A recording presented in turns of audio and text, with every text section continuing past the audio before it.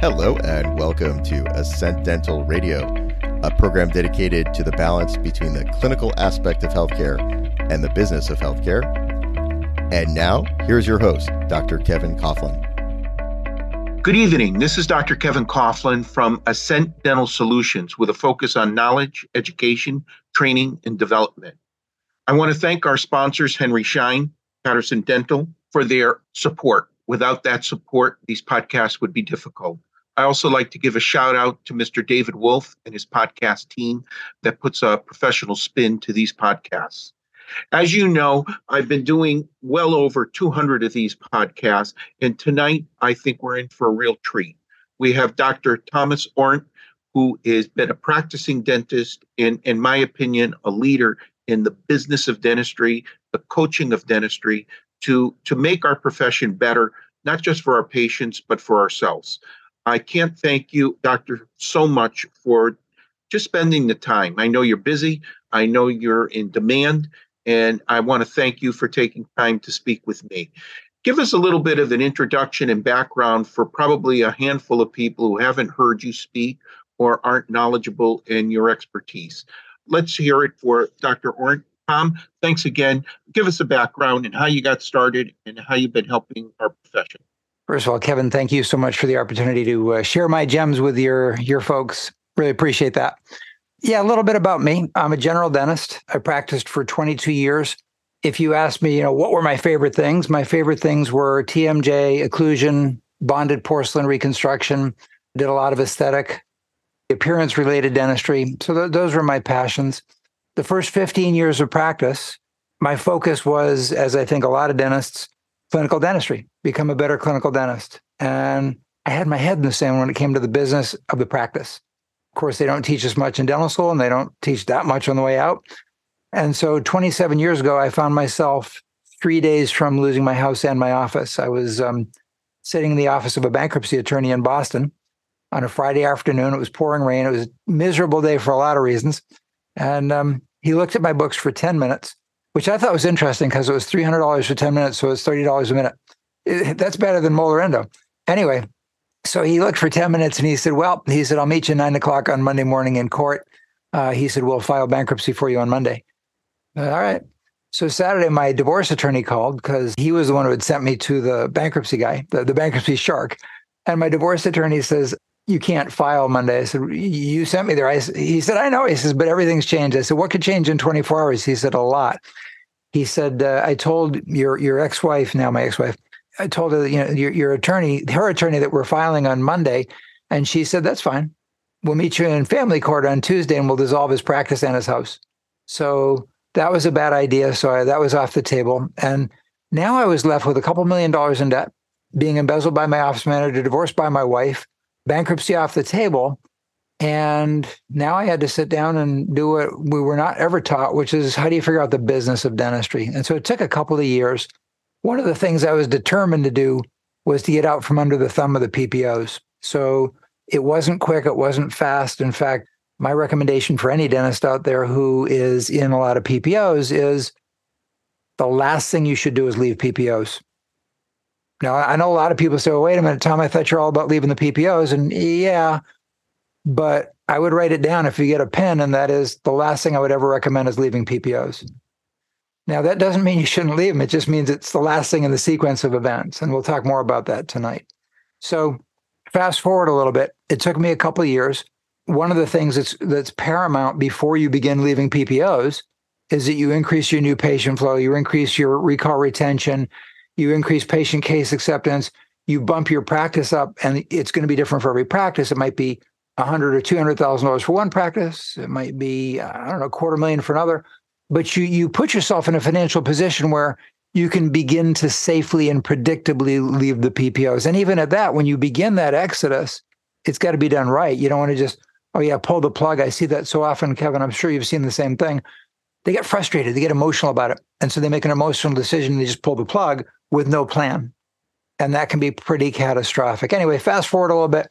About 2.5 years later, I was 100% fee for service and doing fine, doing well. Unfortunately, at about that time, and this is about, 20, 22 years ago, somewhere in there, probably actually about 24 years ago, my dad was diagnosed with terminal cancer right out of the blue. He was healthy until the day he was diagnosed, 6 months to live. He wasn't a dentist, but he had a dental practice, and his practice was way bigger than mine. Mine was 4 chairs, kind of a nice, quiet suburban, not upscale, but I did a lot of reconstruction and aesthetic dentistry. His was more of a PPO mill. He had 11 chairs. He was in a strip mall in a very depressed area in Worcester, Massachusetts. He had every PPO you could imagine. He had 15 different plans, and he was dying. And he had never told me how stressed he was. Again, dentists, and Kevin, I'm preaching to the choir here, but you know this, but a lot of dentists are under such stress and pressure from overhead, from new staff rising costs, from what it costs today after COVID just to get dental supplies. And anyway, so he was pretty stressed out. And he said, I never told you any of this. He said, but I'm dying and I got to share this with you. He said, I don't have any retirement. I canceled my life insurance 3 years ago. My wife and I would have paid the premiums had we known that, but he never told us. So anyway, he was in debt. And he said, I want you to take the practice over and do what you did for your practice and see if you can help your mom. And I promised him, of course, we would help her out either way. But to honor his wish, we could have just closed the practice. To honor his wish, Elizabeth, my wife, and I went out to that practice and took it over and started to do out there in Worcester what we did in Framingham. What I thought was really telling was so much, and again, I'm preaching to the choir, but so much of it was mindset. We got out there and they basically said, oh, Dr. Orent, this is very different than your Framingham office. We're in Worcester. We're in a very depressed area. We have all the PPOs and every dentist takes PPOs. And all the patients, that's all they care about is their insurance. So all of the, I won't call them false beliefs, but they're kind of misguided beliefs. All false beliefs are based in some level of truth, kind of like rumors, or maybe a little bit of truth there, a little kernel. Anyway, what they didn't know was that 15 years before the day my dad died, I practiced in Worcester in his office for about a month and a half, 1 day a week. And the reason I was out there doing that was, back in the day, back then, he had a couple of his GPs. He had, multiple GPs, a couple of specialists, and a pretty big support team. And a couple of his GPs were really, really ill for quite some time. And he called me up one day and he said, we're really hurting for production. Would you mind coming out here and just, doing a day of production a week? I said, sure. So I went out there and it kind of reminded me of dental school because I knew that they wouldn't have anything I needed. So I had to pack that old tackle box. I dusted off the old tackle box, put the different things in that I would need to do, bonded porcelain restorations and TMJ and occlusion and all the things that I was doing in Framingham. Got out there. This is 15 years before he passed away. And on my first day to give him some help, the dental assistants looked at me during the morning huddle. This is like 10 minutes before the first patient. And they said, Dr. Orent, nice to meet you. I said, nice to meet you. They said, your dad's told us all about the dentistry that you do in Framingham. Now, Kevin, I'm sure you know, and for the women who are listening to this, I'm sure you guys know that there's a well-known proverb that says, when a woman speaks and a guy hears, the guy has no clue what the woman's actually saying. He may think he does, but he has no clue what she's really saying.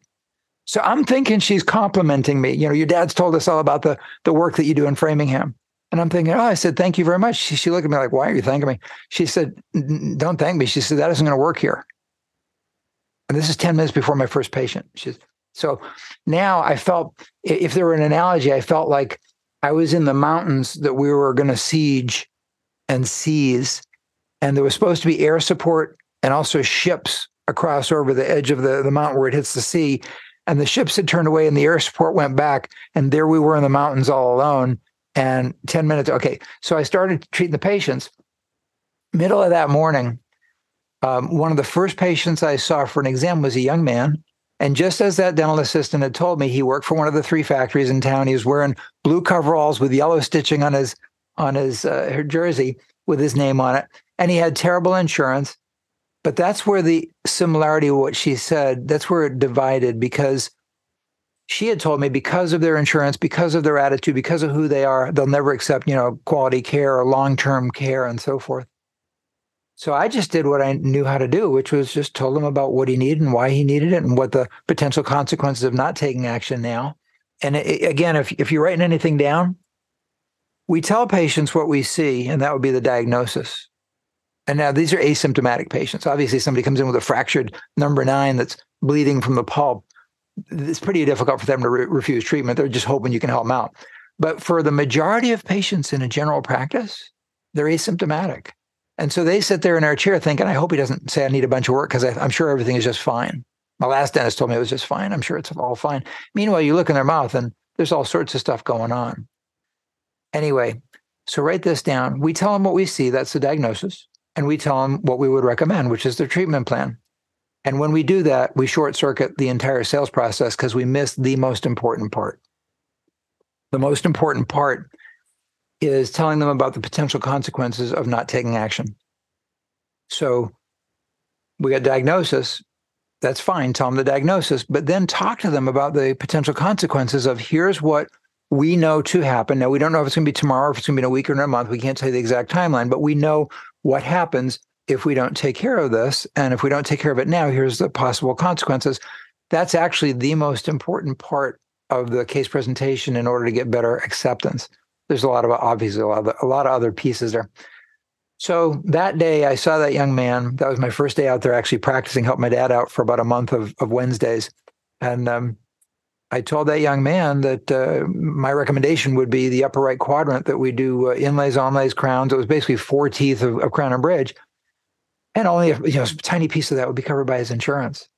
And he looked at me, and the first thing he said was, Dr. Orent, nobody ever told me it could be done that way, which was really sad. Nobody had ever talked to him about complete dentistry, not once.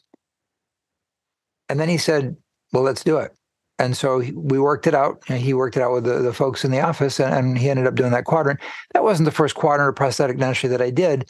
Not much of that when I went back to my office and then my dad's other dentist came back in, not much changed for the next X number of years. But then when Elizabeth and I went out there, we had the opportunity to really have a much longer term effect out there. So turn that practice around. We did not go 100% fee for service on purpose. We removed 13 of his 15 plans in about 2 years. Again, first we raised, not raised the prices, but raised the acceptance of care. So we got more better care accepted. That's probably bad grammar, but got more better care accepted. And we increased the new patient flow, increased recall retention, saw the numbers going significantly up. And then we were confident we could begin to chip away at the PPOs, developed a strategy for how do you talk to the patients to get maximum retention of those patients when you do transition, because you're going to lose patients, obviously, but you can keep a much higher number than most dentists realize if you do it right.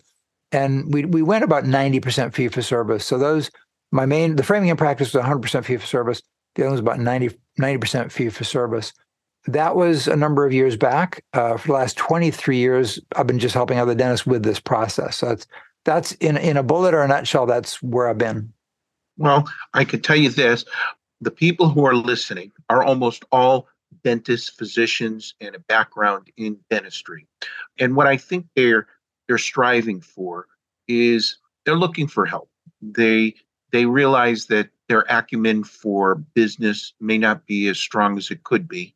And they're looking towards experts like yourself to say, as they call you the gem guy, what are some of those take-home points that our listeners can say Monday? They're going to call you. They may ask you for help and your expertise. But for a take-home, it's slowly and methodically and correctly reduce these PPOs and slowly and methodically make sure your team understands the process. That process, if I understand it, is not just making the diagnosis and the treatment plan, but the consequences of not following those plans. Are there any other gems that you would recommend to our listeners when we want to say, let's focus in on new patients? How do we get these new patients? Where do they come from? Is there some kind of formula or plan that you say X amount of dollars should be devoted to this kind of marketing, that kind of marketing? How important, in your opinion, is social media? And what are your recommendations? I love it. A minute and a half to 2 minutes to get it across. Okay, tell you what, I love the question, and I'll answer it right now. I know we're planning on doing another podcast, and I think on that next podcast. So in this one, I'll wrap this one up with exactly what you just asked: social media versus traditional marketing versus how much would the budget be, and so forth. So we're going to hit all of those. On the next one, now that we've got the new patients flowing in, let's talk about maximum retention of those new patients. Fair enough? Well, I think, as I state, it doesn't matter how many come in, it's how many you keep. And if you're not tracking how they're leaving, why they're leaving, then I think you're missing a tremendous opportunity to judge yourself, your team, and your organization. It's sometimes a tough report card, but at the end of the day, I want to know why they left and what we did wrong to create that negative result. 100% agree. So what I'd like to do, and do give me a ballpark, how much time would you like to spend on this piece now? Well, in my opinion, I think we sort of, in this first podcast, you've sort of touched base on your feelings and recommendations for PPOs, and you went into some detail about that. And the next one, we were sort of going to move into new patients. How do we get them? How do we keep them, et cetera, et cetera? So to summarize the PPOs, I'd just like to get your opinion, because with the MSOs and DSOs that appear to be expanding in our profession, I often say to clients, myself, my own opinion, is that it depends a lot on the doctor's strategy. If your goal is to just have a high-end private practice with perhaps one or two associates in one or two locations, your strategy basically is to practice in that manner with those results. I think there's a group of perhaps younger dentists, and perhaps dentists in my age, I'm going to be 65 next month, that are looking for an exit strategy. And they're saying to themselves, these MSOs and DSOs are looking for a footprint.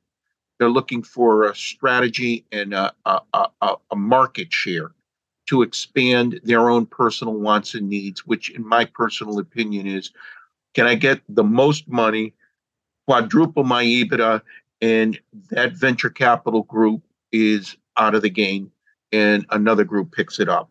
So depending on what that dentist is trying to accomplish, in my opinion, they sort of fall into that two groups. One that's a really honed in, really ideal practice, perhaps even an ideal lifestyle, and their number one focus is making that practice as successful as possible. There's another group of dentists, at least that I see and consult because of my background, that are saying, hey, how can I get 50 practices in the next 50 days? Because my only goal is I want to sell it, and I want to make an oodle amount of money, and it'll be somebody else's problem down the road. Maybe you can address that as we close up on this particular podcast. I would love to. I come with a particular bias.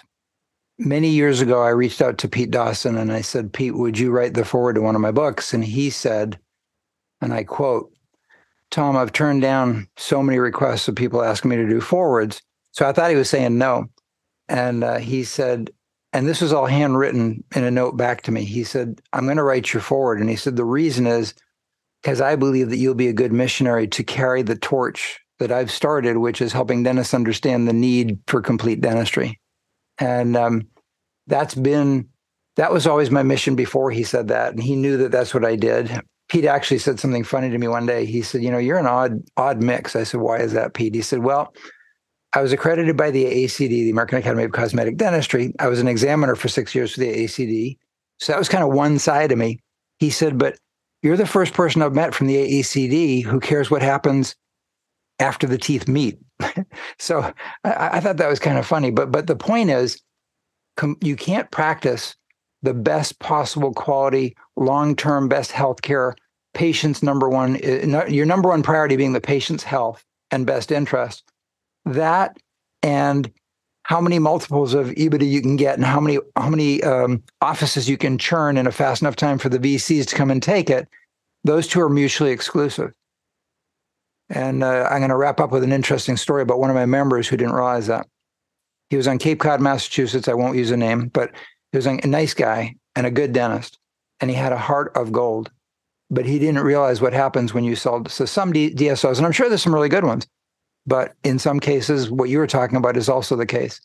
Anyway, he sold to the DSO, but he lived in the community. So he retired in the same community where the patients he had seen for most of his life were living.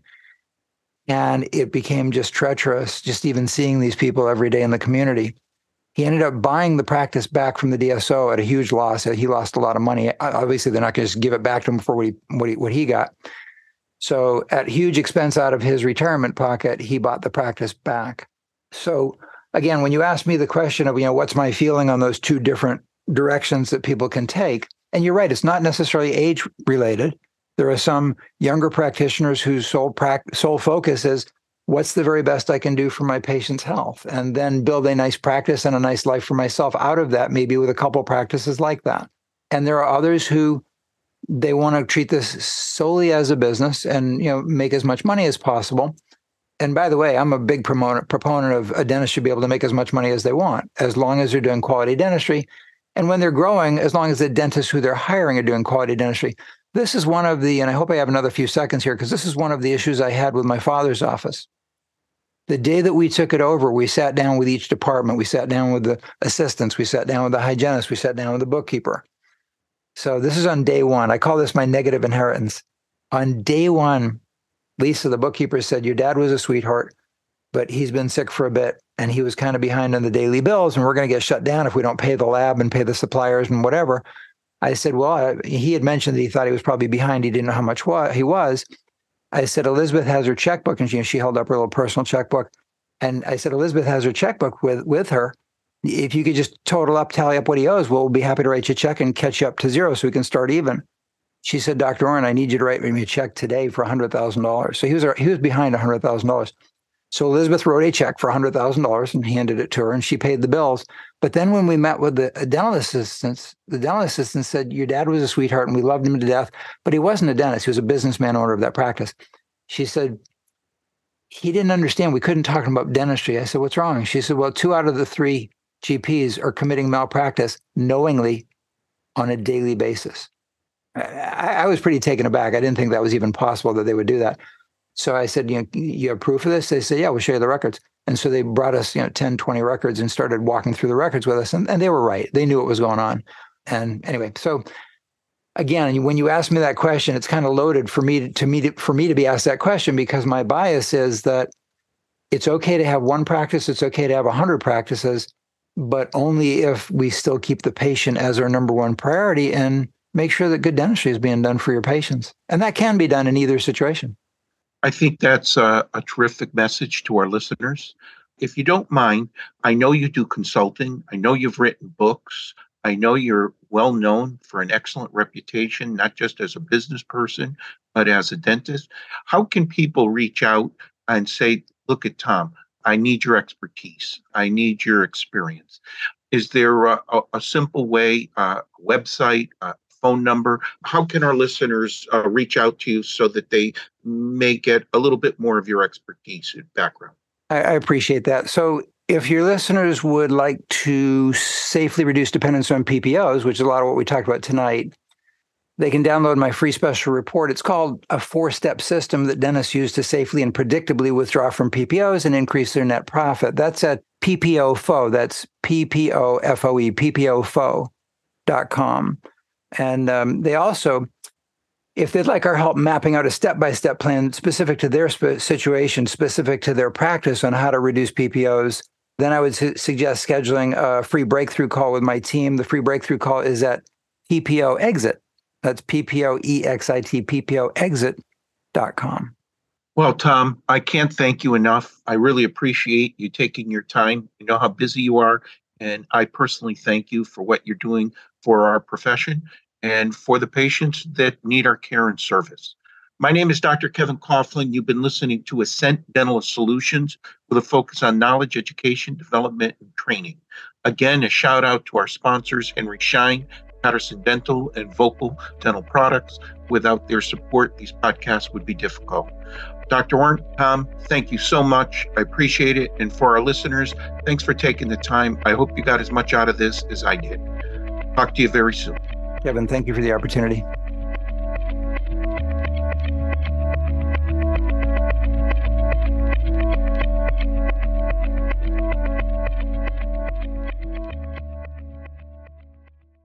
BetMGM has an unreal deal for sports fans in Virginia. Turn $5 into $150 instantly when you place your first wager at BetMGM. Simply download the BetMGM app and sign up using code Champion150. Then, place a $5 wager on any sport. You'll receive $150 in bonus bets, regardless of your wager's outcome. And if you think the fun stops there, the King of Sportsbooks has plenty of surprises in store. Check out daily promotions, same-game parlays, live bets, and so much more. Download the app in Virginia today and get $150 in bonus bets instantly from your first wager. Only at BetMGM. BetMGM and GameSense remind you to play responsibly. See BetMGM.com for terms. 21 plus only. Virginia only. New customer offer. Subject to eligibility requirements. Rewards are non-withdrawable bonus bets that expire in 7 days. Please gamble responsibly. Gambling problem? Call 1-800-GAMBLER. Promotional offer not available in Washington, D.C.